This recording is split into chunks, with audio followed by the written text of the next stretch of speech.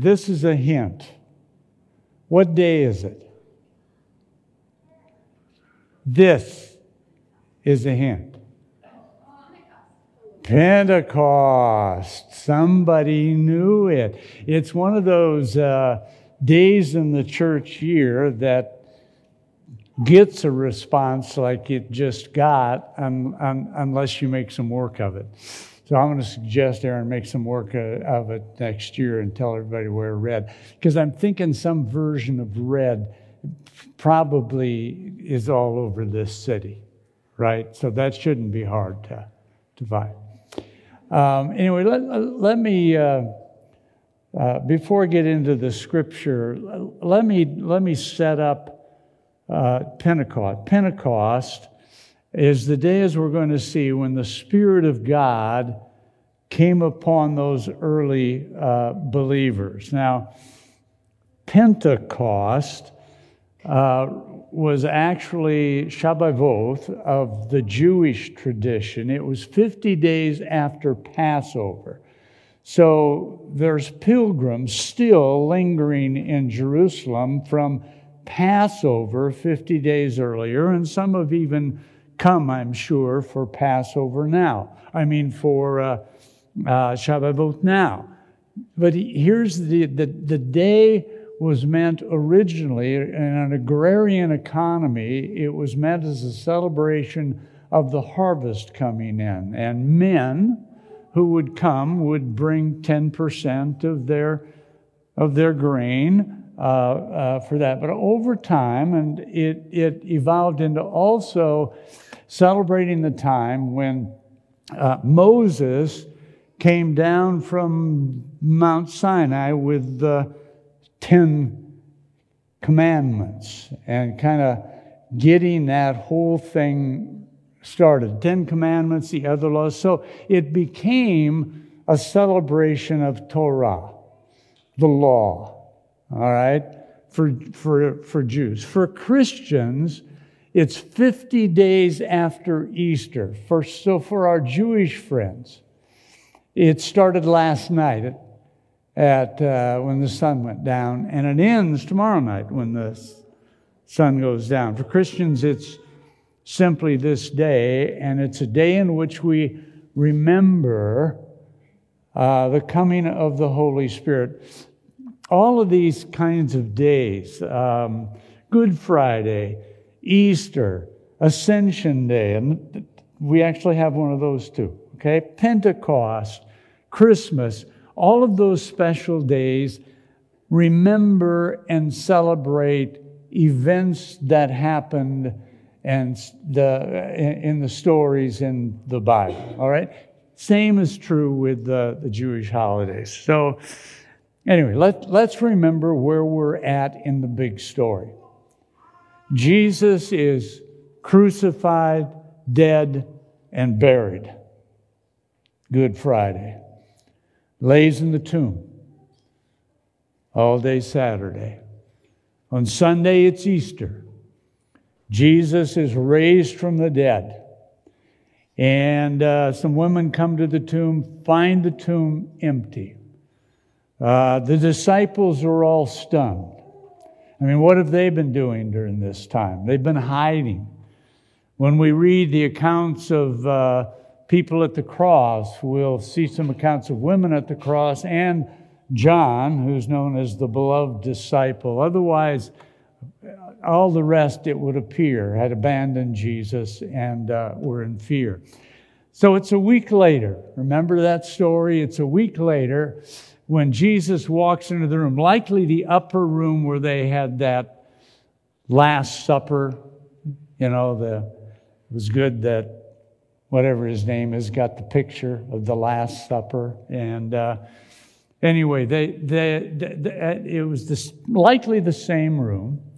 And Jesus just comes walking in, doesn't even open a door, remember, reveals himself as the risen one to the disciples. They needed to see it before they were going to believe it. Thomas isn't in the room. Thomas says, I won't see it or believe it until I see it. And then Jesus spends, get this, he spends 40 days with them, And he talks with them about the kingdom of God. What does it look like where God's in control? Where God's intentions are being accomplished and revealed and seen. What is that like? That to me is the kingdom of God. All right?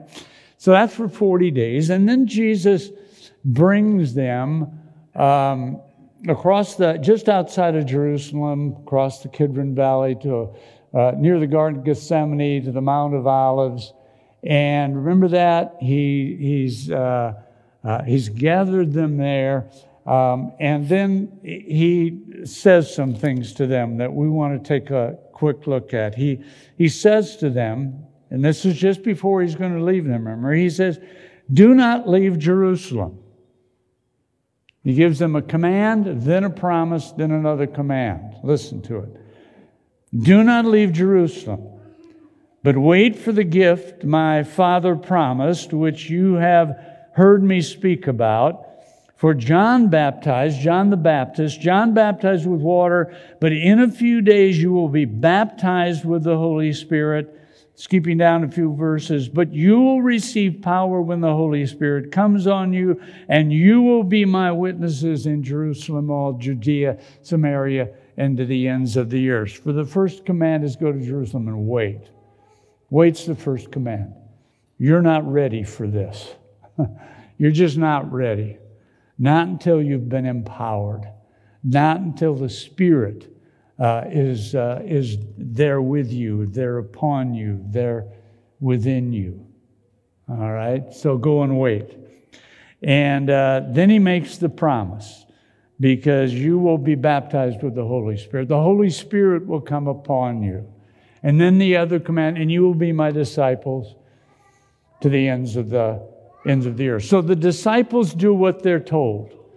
They go back to Jerusalem. I'd suggest they go back to the same room that they'd been in. It's a pretty good sized room.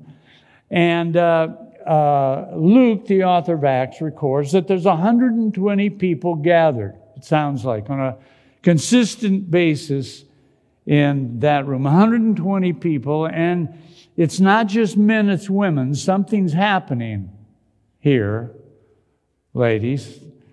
You know, it's women who first saw the empty tomb. And now women are among the gathering that's in the upper room. Even the number 120 is interesting to me. I don't know. I really don't know for sure what it means. I find it interesting for this reason. It took in those days 10 males, men aged 13 and bar mitzvah and older, take 10 males to form a synagogue. Remember, there were little villages all around. But it took 10 men to form a synagogue, and the multiplier of 10 to get to 120 is 12. How many tribes of Israel? 12. How many disciples? 12. What's going on here? Maybe that's insignificant. I just find it significant. And I find it significant again that it's not just men, it's men and women. The story begins to involve all. And then we come 10 days later, they're gathered in that room. They've chosen a replacement for Judas. Remember, the betrayer. So the 11 are back to 12 again, and they're in that room, and then this happens. When the day of Pentecost came, they were all together in one place. Suddenly a sound like the blowing of a violent wind came from heaven and filled the whole house where they were sitting. It sounded like, notice, this is almost metaphorical language. It's trying to put into words that which is beyond words. So you use descriptive words.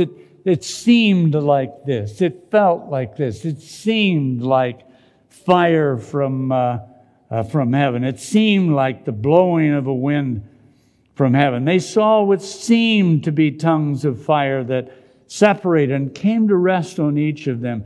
And all of them were filled with the Holy Spirit, began to speak in other languages as the Spirit enabled them. Now, there were, staying in Jerusalem, God-fearing Jews. They'd been there probably for Passover and Pentecost. Now there were staying in Jerusalem God-fearing Jews from every nation under heaven. Over the years, Jews had been dispersed, sent into exile by whatever bully on the block happened to be there at the time. Assyria, Babylon, whatever. They heard this sound, those who were outside, they heard this sound. A crowd came together in bewilderment because each one heard their own language being spoken. Utterly amazed, they asked, "Aren't all these who are speaking Galileans?" That means they're from the area of Galilee where Jesus did most of his ministry, along Lake Galilee. Utterly amazed, they asked, "Aren't all these who are speaking Galileans? Then how is it that each of us hears them in our native language? Parthians, Medes, and Elamites, residents of Mesopotamia, Judea, Cappadocia, Pontus, and Asia, Pergia and Pamphylia, and Egypt, and parts of Libya near Cyrene, visitors from Rome, both Jews and converts to Judaism, Cretans and Arabs." I mean, every nation, they want us to hear that. We hear them declaring the wonders of God in our own tongues. Amazed and perplexed, they asked one another, "What does this mean?" Some, however, made fun of them and said, "They have had too much wine." I need to drink enough wine someday to be able to speak Spanish. Don't you think? Or what other tongue do you want to speak? It just drink enough wine, and you'll get there. So here's the deal. What's going on here? It's just this amazing thing that happens to the disciples, just as Jesus said it would. And it doesn't just happen to the 12. It happened to all of them gathered in that room.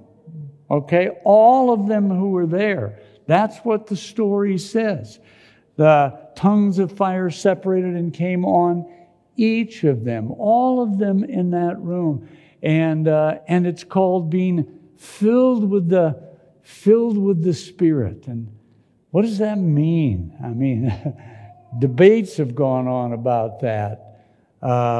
Denominations have been either founded upon that or divided upon that. I mean, surprise, right? Right? But what does it mean? I'm not 100% sure. But I know this from the story. Something happened and something changed. Something changed in those early followers of Jesus. I mean, think about it. Think about them. Think about the time approaching the death of Jesus on a cross. Remember, he's pretty much abandoned. They're living in fear. A week after Easter, they're locked in a room. The story says, for fear of the Jews. In other words, for fear that the same thing might happen to them. That's what's going on in the story. That's who they are. And it takes Jesus 40 days to be with them, to tell them about the kingdom of God, to even get them close to ready to do what he's called them to do, to tell his story to the ends of the earth. This is who they are. Let's read just a little bit further, okay? Peter addresses the crowd. This is right after some have made fun of them and they have had too much wine. Then Peter stood up with the 11. I don't want to miss that. Peter stood up with the 11. I realize that I so often have read this passage and missed the fact that the 11 were standing up with Peter. Because this is about Peter's sermon and what Peter has to say. But the other 11 were standing up with him, side by side with him. This wasn't just his statement. It wasn't just his sermon. It was theirs as well. All of them together, all of a sudden, boldly ready to declare the good news about Jesus. Now, I'm not going to read Peter's whole sermon. You can do that on your own. But here's what happens. Peter very quickly gets to the story of Jesus, because Jesus for him is the center of the story. Jesus for him drives this movement. Jesus for him drives his very life. But he is now filled with the Spirit, whatever that looks like or whatever that means. He is now ready to be a witness for Jesus in the world. And I'd suggest to you that when the Spirit came upon those early believers, it came upon the church. There are those who call Pentecost the church's birthday. I don't subscribe to that. I have no clue when the church was born. Some say when Jesus came. Who wants to go there? What I know is the Spirit came, and there's no evidence in this book that the Spirit left. In the Old Testament, you'll read stories. Saul would be a major one. The Spirit of God came upon him. You know what happened later on in his life?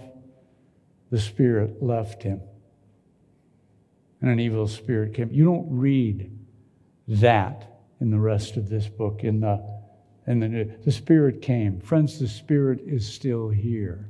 Whether you see a tongue of fire, whether you hear a violent wind, the Spirit is here.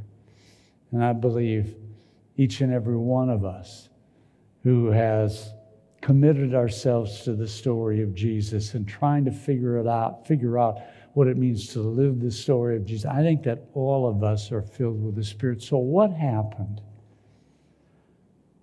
I just don't know, but I know that an invasion occurred. I'll call it an invasion from beyond.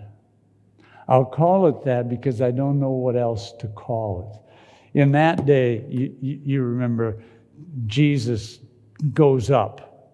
He says these things to the disciples. Remember that on Mount, and then he ascends into heaven and disappears into the cloud. All right? I don't absolutely know what happened that day either. I know that in their own language, and I know that God was dealing them in their own context, in their own setting, with their own minds. Scientific knowledge that we have, they did not have.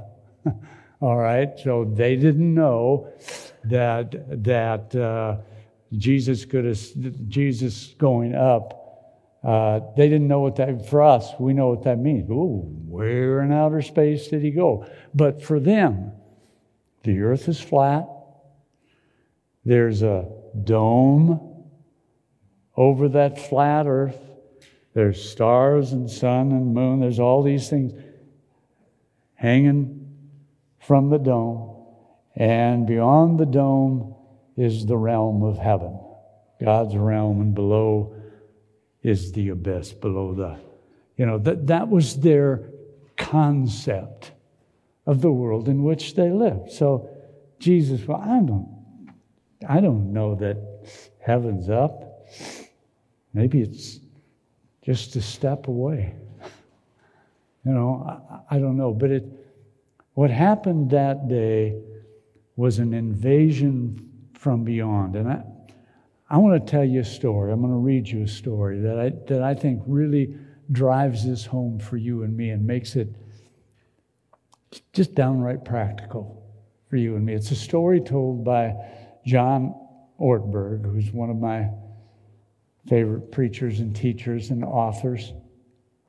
Ortberg suggests that Christians who want to live this whole thing out of being a witness before a watching world, he says, start by asking yourself this question. Where do I want to see God's presence and power break into my world? Where would I especially like God to use me to make things down here run the way they do up there? He's playing off the prayer of Jesus, by the way. He just hasn't told us that yet. But he's playing off the prayer of Jesus. Our Father in heaven, hallowed be your name. Your kingdom come, your will be done. Where? On earth as it already is in heaven. Where would I especially like God to use me to make things down here run the way they do up there? And then he tells this wonderful story. God, make up there come down here. 3 women from the church I served prayed this prayer one day. They were on a women's retreat, but they were playing hooky from a session that was being taught by my wife. And they started dreaming together about being kingdom bringers. Eventually, they came to one of our pastors called J.D. and told him about their dreams. Well, what do you want to do? He asked. They told him they wanted to save all the babies in Africa. J.D. told them that was kind of big for a starter project. So would they be willing to begin by trying to spend a day helping out an under-resourced school?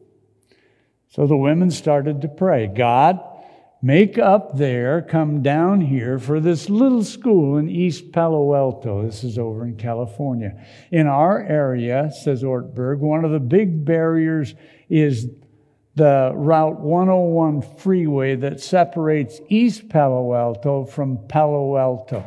Palo Alto is the home of Stanford University and Silicon Valley. It was listed recently in Forbes magazine as the #1 area in the world to live in if you want to get rich. East Palo Alto is an under-resourced community right next door. A few years ago, it led the nation in murders per capita. This group of women schemed and prayed and planned and came up with a challenge. How about having 1,000 people from our church give up a day? It's a big church, by the way, if you haven't gathered. 1,000 people from our church to give up a day to plant trees and tile floors and paint murals at this school.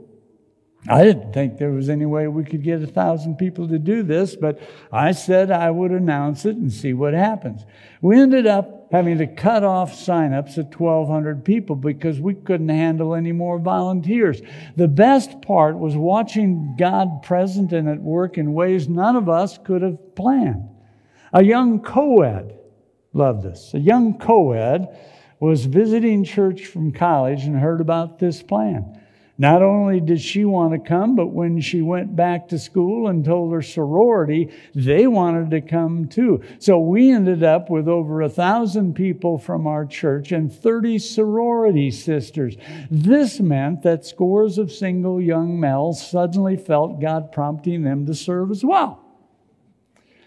Some people were talking to an East Palo Alto city official about this at a Starbucks.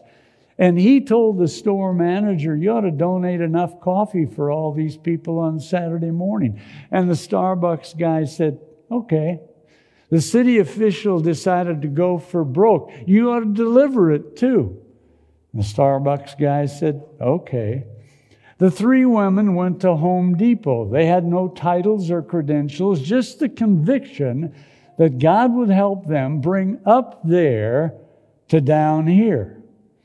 He told the Home Depot guy what they were up to and then said, we need $10,000 worth of equipment. We don't have any money for this. You ought to just donate it.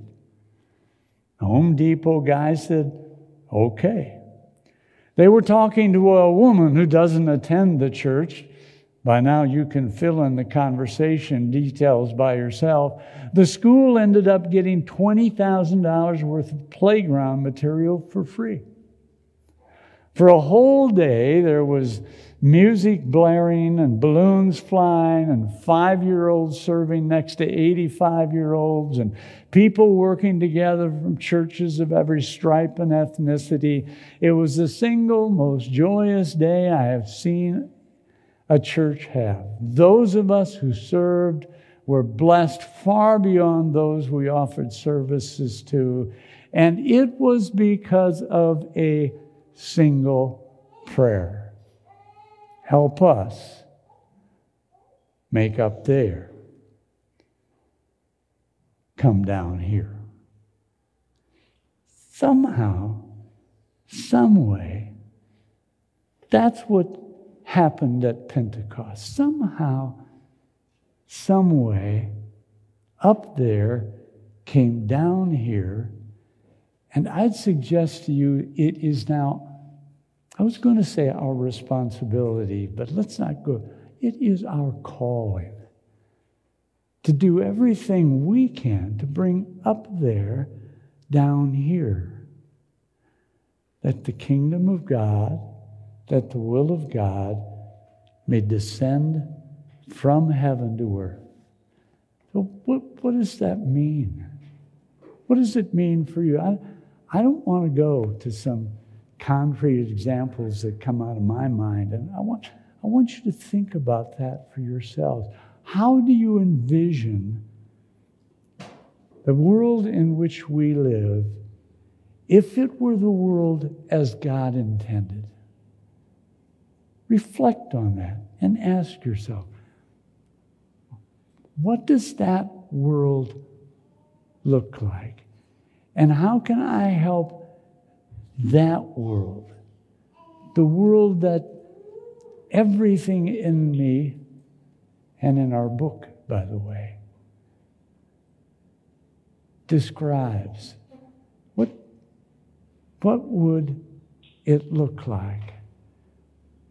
What must I do in response so that I can help make up there come down here, where we live and move and have our being? In the name of the Father, the Son, and the Holy Spirit. Amen. And by the way, last week at the bridge, pretty dang good start.